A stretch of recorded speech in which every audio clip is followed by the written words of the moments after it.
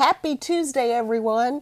Karen Fontenot here, welcoming you to another episode of Genesis on Tuesday, where we study the great first book of the Bible, the book of beginnings, Genesis, where we find every doctrine of Scripture included in this book, along with God's great plan of redemption for us in and through Jesus Christ. Now, let's get right into the content.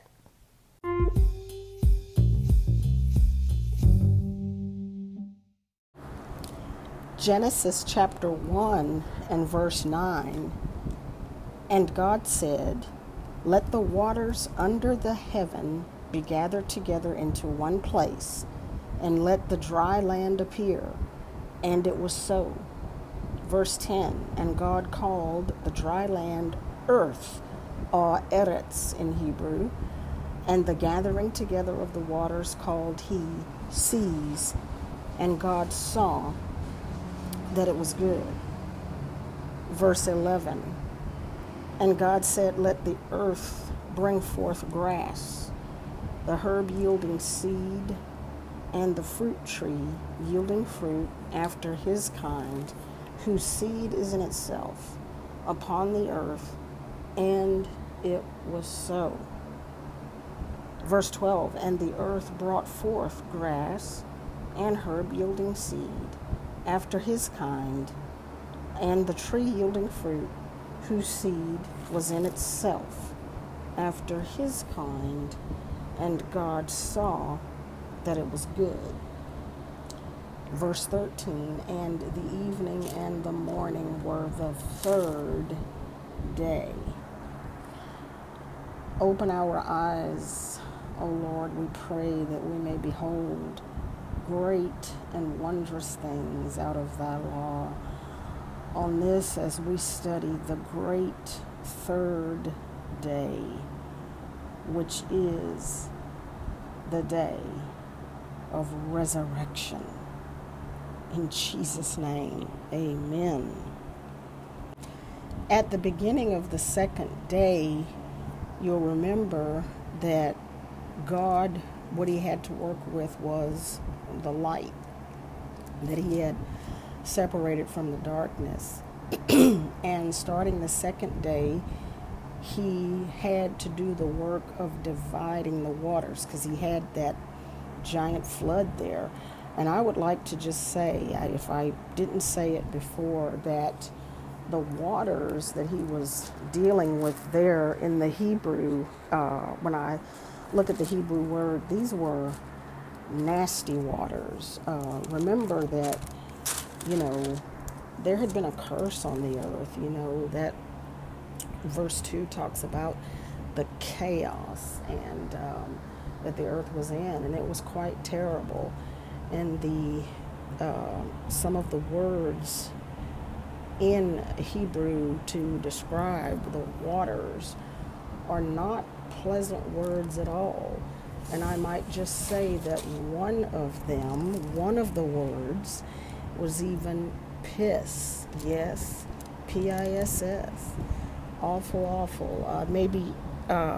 I tell you what, I'm sure that has really whet everybody's appetite. But at the end of the message, I'll go back and say what these waters were. Well, let me go ahead and just go to the Hebrew now, because everybody's really curious at this point.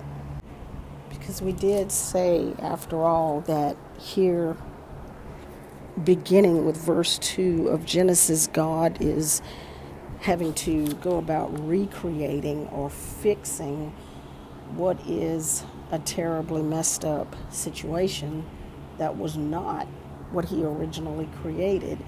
And so to the Hebrew word for waters, in which is referred to several times before we began today, as we did in verse 9. But here is the transliteration. It is the Hebrew word mayim, M as in Mary, A-Y-I-M. So there's the I-M again, meaning it's plural, waters. And here's the definition. Water, waters, water of the feet, urine, of danger, violence, transitory things, refreshment, origin, dual of a primitive noun, but used in a singular sense, water, figuratively juice, by euphemism, urine, semen, plus sign, piss, wasting water, coarse, flood, spring, close quote. So it just tells you, this gives us an idea of what God is working with here. And so if we can just get back to the lesson, pardon the interruption, if you will, but, well, I guess it isn't really an interruption. It's getting to the actual Hebrew of the waters and telling us what they were or what had become of them. But after God had successfully divided the waters on the second day into, because it was a flood, so he created the heaven, the firmament, to put an expanse there between the waters to divide them. He's got waters above and waters beneath, or waters below. And then on the third day, he says, verse 9, and God said, let the waters under the heaven.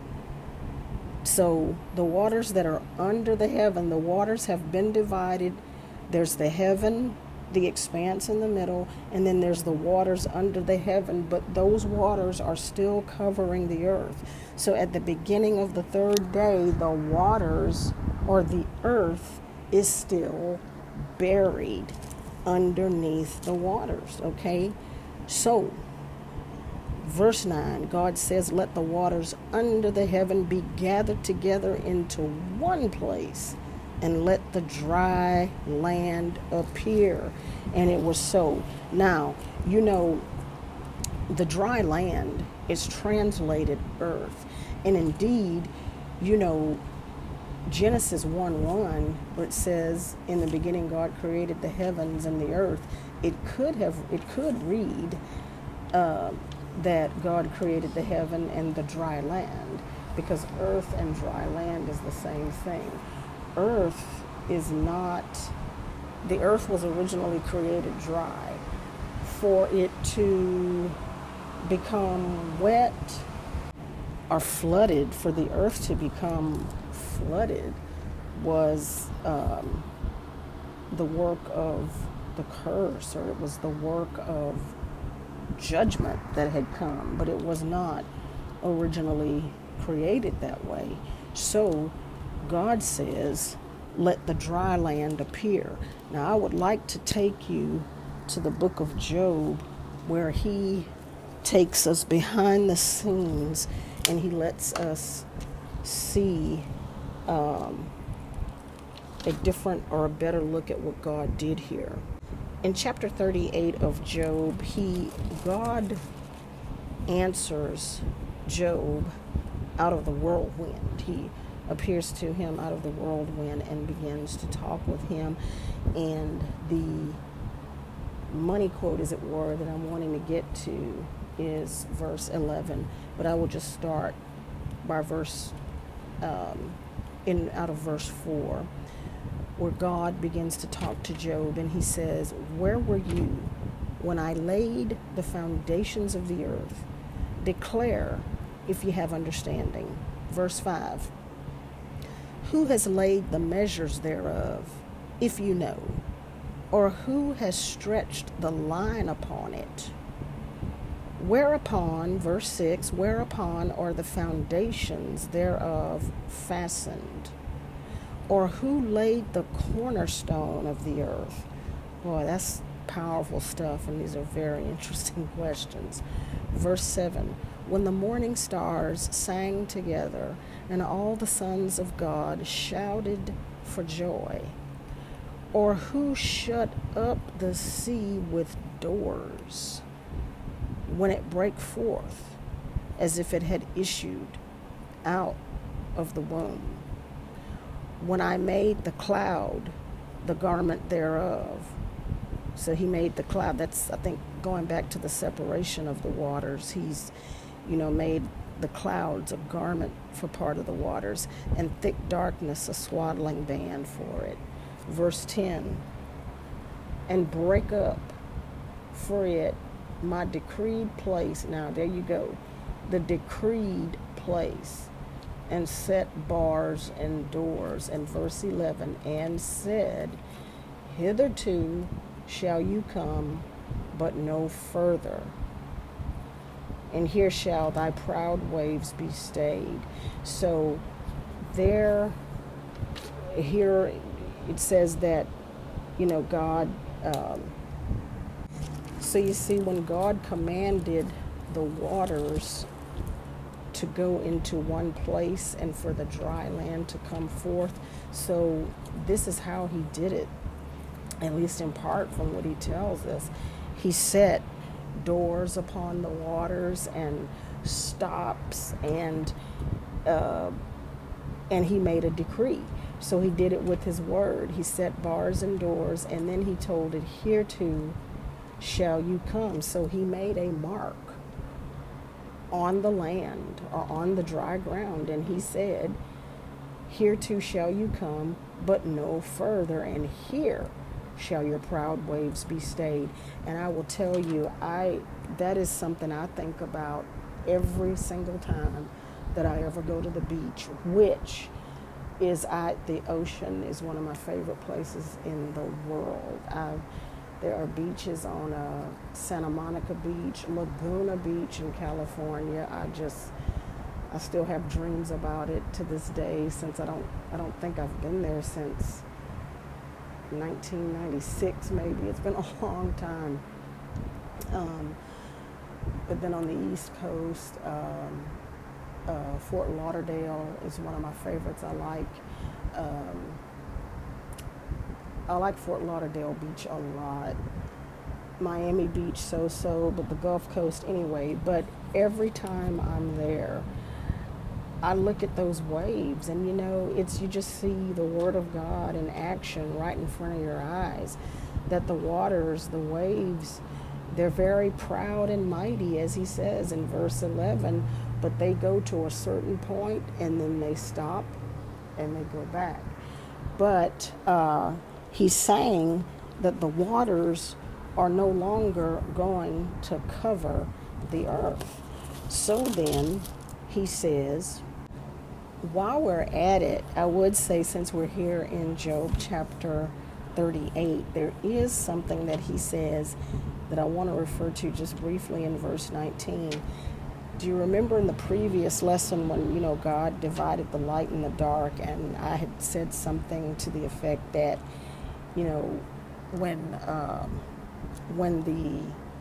the light comes, then what happens to the darkness? I said, well, I don't know where it went, but when the light comes, it isn't there anymore. Well, in this 38th chapter of Job, God continues to speak, and he says in verse 19, he asked Job this question: where is the way where light dwells?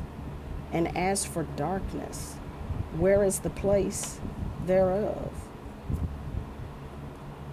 That you should take it to the bound thereof, that you should know the paths to the house thereof. So there's a house, storage places for the light and for the darkness in the earth. My goodness, fascinating. But anyway, going back, God divided at his word. He separated these waters. He commanded them to go into place so that the dry land can appear. That is resurrection. The dry earth coming forth. The waters parting and the dry earth coming forth and being seen. The land being seen. The land rising up from beneath. Thank God for resurrection established from the foundation of the world on the third day. Hallelujah, hallelujah. There are two different third days that we can discuss here just briefly. On the first third day, which is the literal third day, we see the dry land coming forth.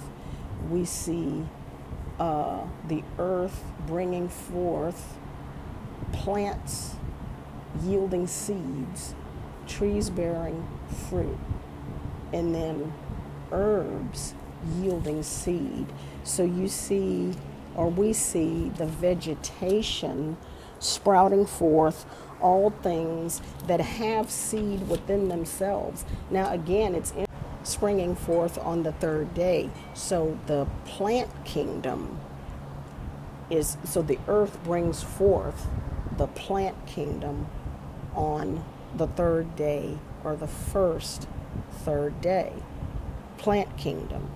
Now it is interesting that on the second third day, which would be day 6, we see the earth bring forth will bring forth the animal kingdom on the second third day. And we'll get to that later, but we see the animals come forth likewise out of the same earth. And then of course on the second half, now God made the animals the first half of the 6th day, but then the second half of the 6th day, the last creative work, the last item, or put it this way, that for whom the entire creation was for, was brought forth last, and that is the man. Now, something was seen on the third day which hadn't been seen before. Something was uncovered. It was the earth, which was there all the time, but we just couldn't see it because the waters were moved out of the way so that it could come forth and be revealed. And this is also this principle is set forth in the scriptures, and we're going to talk about that now. Do you recall how Jesus, when his parents took him to Jerusalem for the feast, the annual feast, and he went missing? And it says that after 3 days, Luke 2:46, after 3 days they found him in the temple. There's that third day again. In the 22nd chapter of Genesis, God gives Abraham an instruction, and he tells him to take his son Isaac and to take him up to the land of Moriah and offer him for a burnt offering. He said, on one of the mountains that I will tell you of. So he didn't tell him which. And it says Abraham rose up early in the morning and went on as God told him. And then in verse 4 says, then on the third day, Abraham lifted up his eyes and saw the place afar off. So God just told him, I'll tell you, or I'll show you which one. And on the third day, he revealed to him the one. On that very same third day of Abraham and his son going up to Mount Moriah, something else came forth, which was not seen or revealed previously. And that was a ram caught in the thicket. Abraham, God provided that ram, and he told Abraham, offer that instead of your son. Don't offer Isaac, offer the ram. So there was the substitute. The ram was there. When he first got there, he didn't see it. When they first got there, he didn't see it.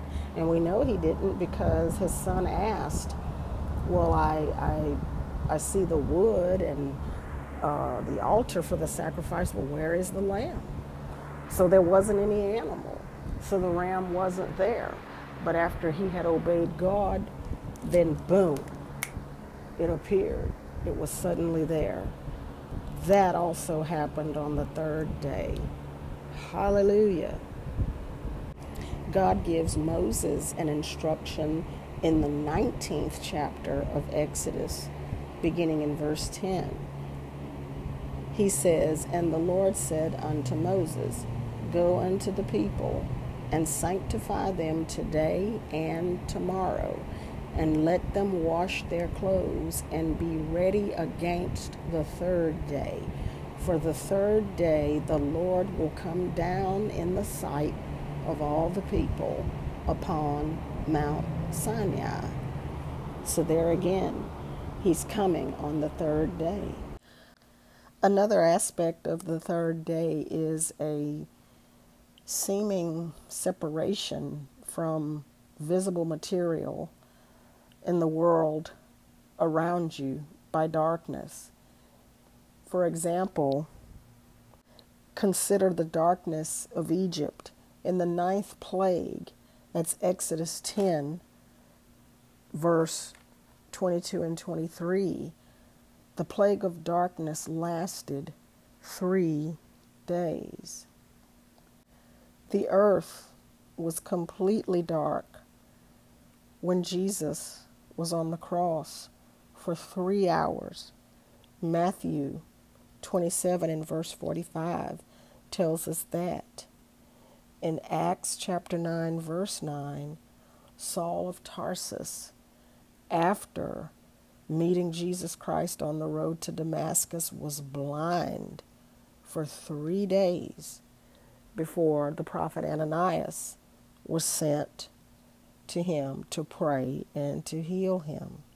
You know, there is something about the third day, and there's something about the removal of the waters that seems to be symbolic from a doctrinal standpoint of a clearing or a removal of that which constricts or blocks our view, or a removal of that which confuses and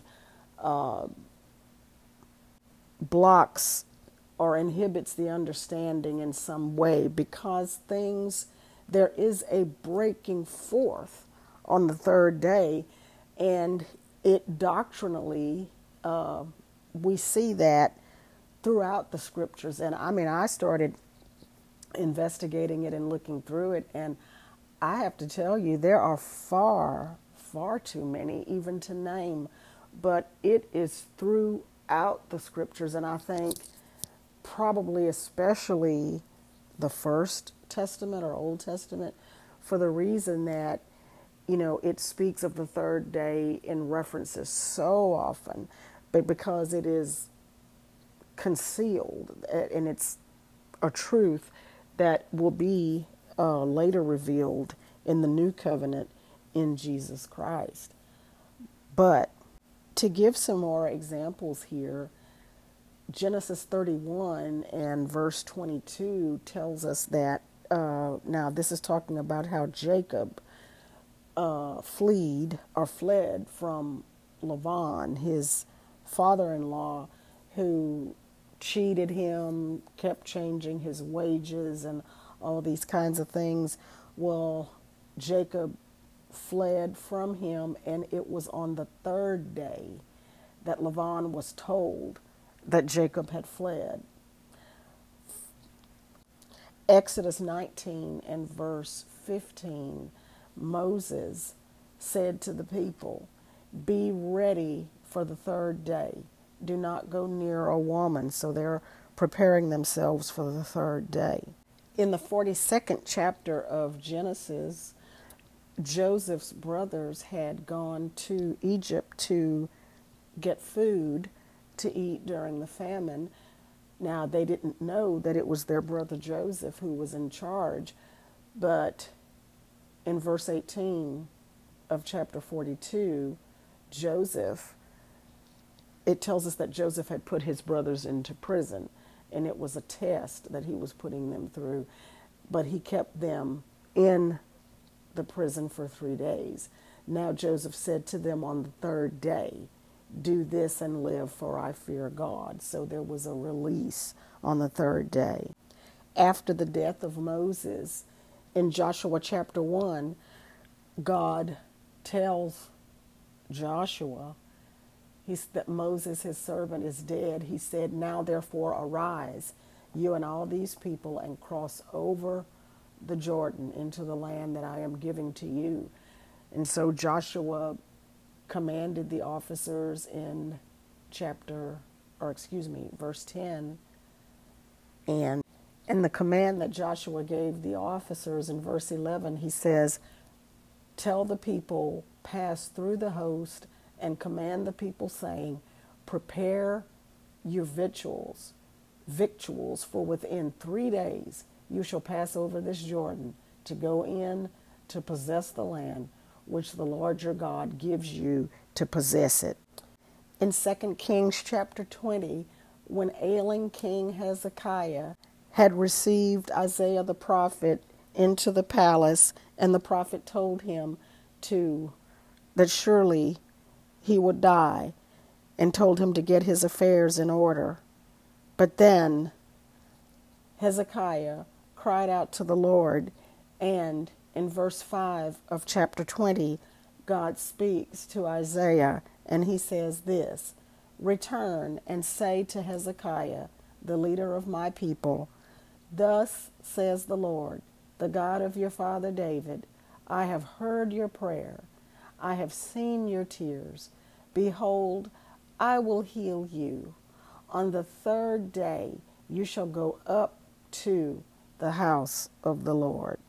In the 5th chapter of the book of Esther, verse 1, Queen Esther, with the Israeli people, her people, being in peril of being wiped out by the hands of a wicked Haman and his vicious plots, she asked the people to fast and to pray for her.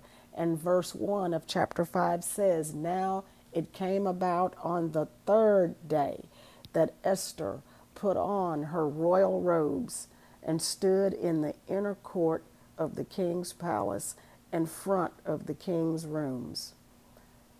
Amen. And the royal scepter, as we know, was extended to her, and her life was spared, and likewise the whole nation of Israel spared alive.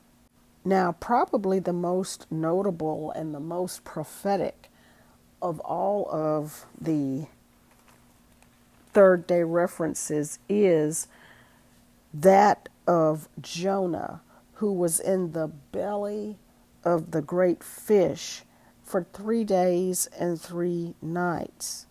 St. Matthew chapter 12 and verse 40 speaks to this great prophecy, which is a sign which was to be fulfilled and was fulfilled in Jesus Christ.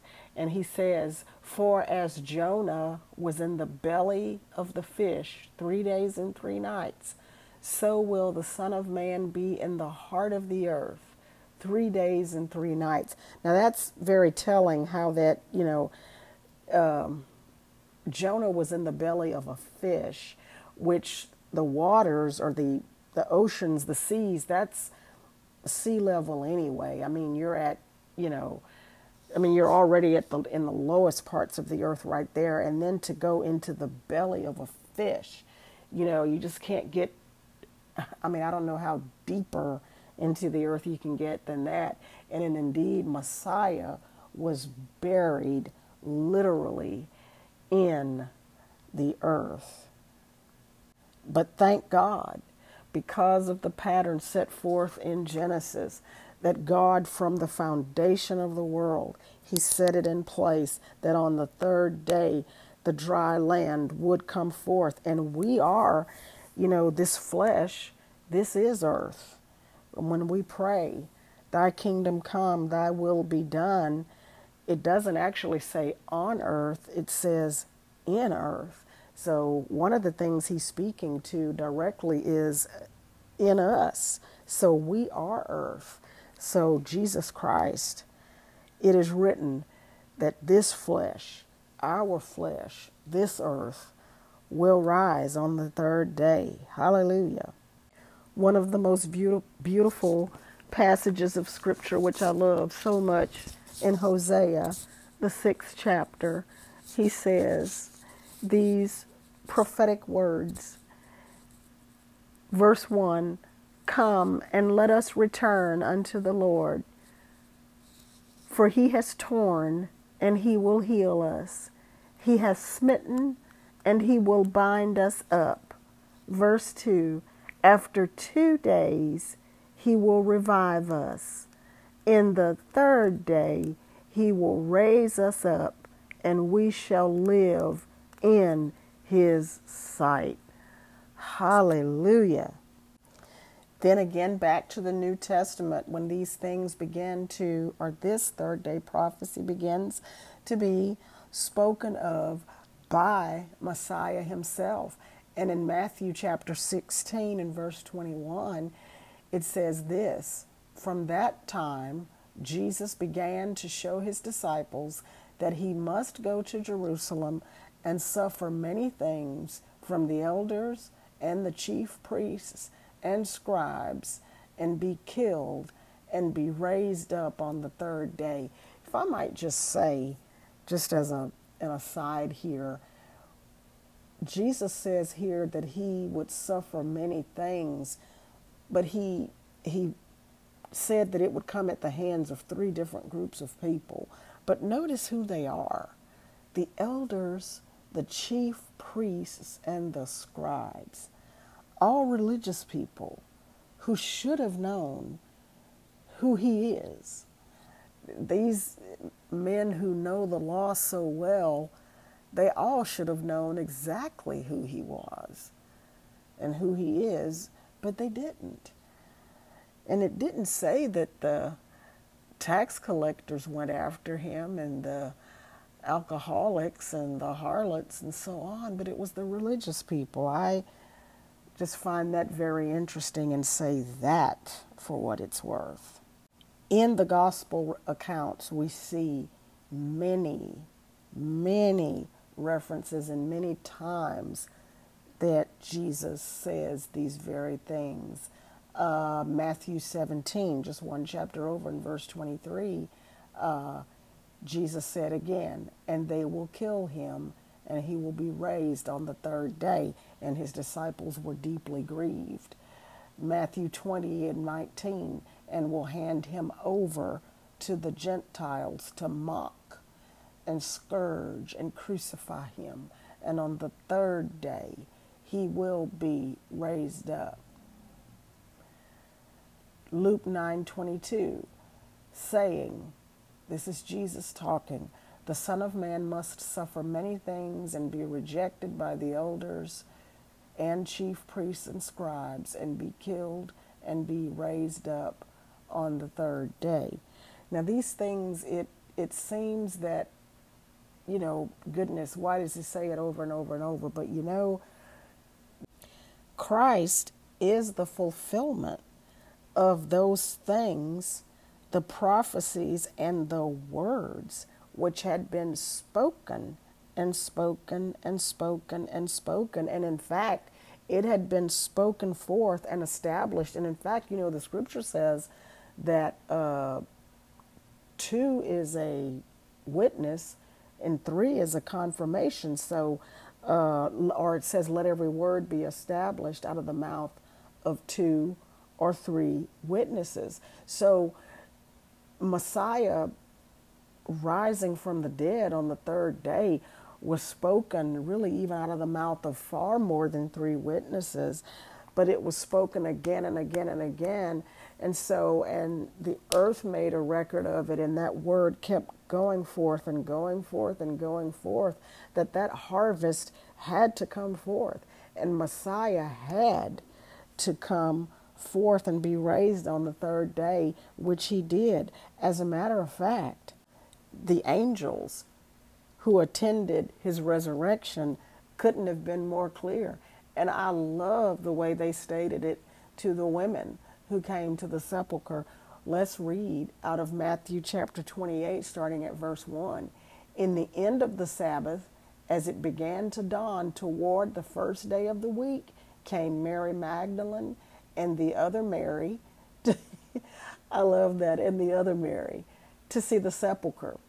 Verse 2, and behold, there was a great earthquake, for the angel of the Lord descended from heaven and came and rolled back the stone from the door and sat upon it. I'm just going to roll this big giant stone back and sit on it. You know, I just get the picture of him touching his hands together and as to wipe off the dust of that big rock and sitting on it, saying, this is quick work. Verse 3, his countenance was like lightning, and his raiment white as snow. And for fear of him, the keepers did shake and became as dead men. And the angel answered and said unto the women, listen, fear you not, for I know that you seek Jesus, which was crucified. He is not here, for he is risen as he said. Come see the place where the Lord lay. Then they went on to tell him, now go quickly and tell his disciples that he is risen from the dead. And behold, he goes before you into Galilee. There you shall see him. Lo, I have told you. So you see, Jesus, he had to say it. This is going to happen, but I'm getting up on that third day. He had to say it. He had to say it so that the scriptures would be fulfilled. Oh, the scriptures, the scriptures, the scriptures. So important. And even to call them important is an understatement, actually. They are the words of God breathed out of his own mouth. And some of them he actually wrote with his own finger. On the Mount Sinai with Moses, he actually wrote that the fire of God, he wrote with his own finger the Decalogue. But all of them, each word breathed out of his own mouth, heard by the writers who wrote them down. The scripture tells us that in the book of Timothy, all scripture is inspired of God. Inspired, breathed out. All of them. And all of them are profitable for instruction, reproof, and righteousness. Isaiah says that no word of God is void of power. And just as the rain falls from heaven to the earth, and it waters the ground, so shall the word be that comes out of the mouth of God, that it shall not return to him void. Well, no, they don't. Have you ever seen rain go? Have you ever seen it rain in reverse? No. The rain doesn't fall from the sky and then go back from the earth right back up to the sky again. No. So is the word of God. You know, we are never wrong to quote the word. It is no wonder that it is written, let God be true. Let God be true. Let the words of the Holy Writ, let the scriptures be true, and every man a liar. Amen. Finally, let's go to the wonderful passage in 1 Corinthians chapter 15, written by the great Apostle Paul under inspiration of the Holy Spirit, saying beginning in verse 1. Moreover, brethren, I declare unto you the gospel which I preached unto you, which also you have received, and wherein you stand, by which also you are saved, if you keep in memory what I preached unto you, unless you have believed in vain. Verse 3, this is important. For I delivered unto you, first of all, that which I also received. What did you receive, sir? How that Christ died for our sins according to the Scriptures, that he was buried, and that he rose again the third day according to the Scriptures. Verse 13, but if there be no resurrection of the dead, then is Christ not risen. And if Christ be not risen, then is our preaching vain, and your faith is also vain.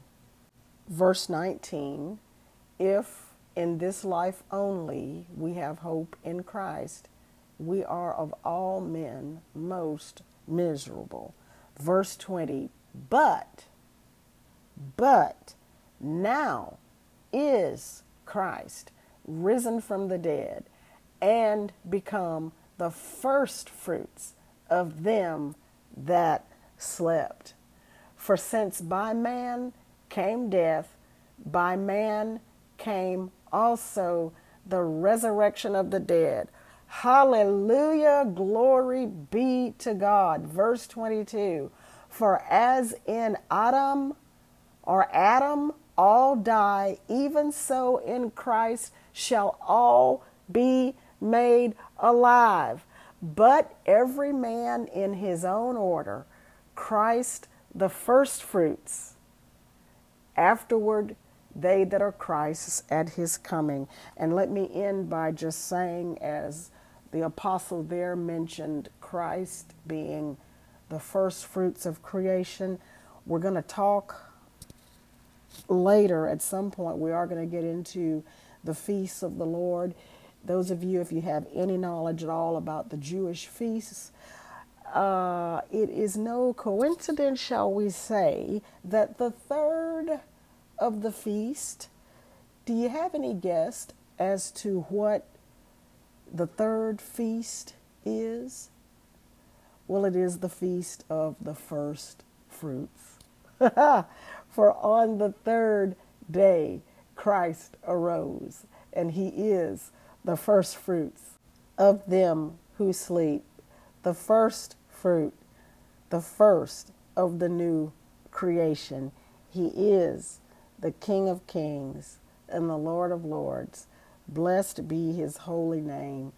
May God add a blessing to the reading and the hearing of his word. And our Heavenly Father, thank you forever and from age to age to age to come. We thank you. We can never thank you enough, Heavenly Father, for the third day, which you set forth from the foundation of the world, in which you declared that man shall not die, but that he shall live again. We shall not be eternally lost. For as it is written, you are not willing that any should perish. Thank you for making a way, Heavenly Father, for all men to be saved. Thank you for the third day. Amen. I am adding a postscript here to our podcast, as we surely cannot have any type of discussion on the third day without, and this is surely one that was in my notes, but I missed and passed over it somehow, but we must mention John chapter 2, the wedding feast at Cana in the Galilee on the third day, the very first miracle of Jesus. where, as we know, on the third day of the week, his mother is invited to a wedding in which she appears to have a principal role of somehow. It is widely believed that this was a close family relation who was marrying on this day. So Jesus was invited, as were his disciples, and so he went. And as we know, the wine ran out.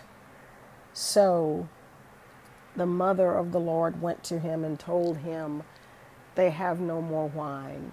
And he initially told her that his hour had not come, and it wasn't quite time for him to display and to show forth his glory. But as we know, he was entreated either by her, or the scripture says that he perfectly pleased his father. So I believe that father told him, son, it's all right. I give you permission to go ahead and do this. Amen. But suffice it to say, this first miracle done by Messiah on the third day, and it is a miracle of such proportion. It is one where he shows forth a mastery over the element of water, insofar as not only does he change it entirely, he chemically and he alters, and indeed he transforms it entirely into something else. So he shows mastery not only over the element of water, as well as over time. This is a miracle of time where he exalts himself over time, because I don't know much about the winemaking process, but I do know enough to know that wine is not generated immediately, and it's not something that is made quickly like that. Just in the harvesting of the grapes and the time of fermentation of the wine and so forth, that it is a period at a minimum, I would guess, would be several weeks at a minimum, and perhaps even more likely a period of months. But here he is Lord over time, which actually in the truest sense is what a miracle really is a miracle is just to strip away time. If a person has an arm that is operated on, a broken arm, has surgery on it, and physicians say that you're looking at a 12-week recovery.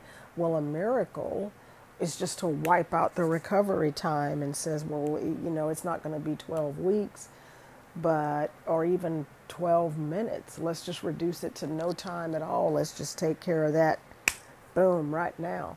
Well, that's what a miracle is, just to take time away. And the Lord Jesus did just that.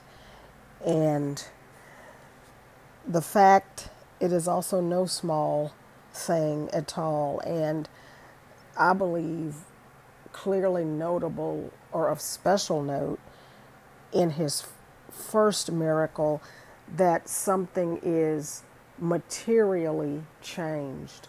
Water is not merely presented in another or a different form, but it is changed materially and substantively into something that did not exist before. It is a complete transformation, which seems to be evocative of the new life in Christ, of what happens to us, that the first miracle in our lives when we come to the Lord Jesus Christ and we become you were a sinner, but now you're a completely new creature. You are a transformed individual, someone who did not exist before. But praise be to God for this for the first miracle of the Lord Jesus at the wedding at Cana of Galilee on the third day. Thank you for joining us today. We hope you enjoyed the lesson. See you again next week.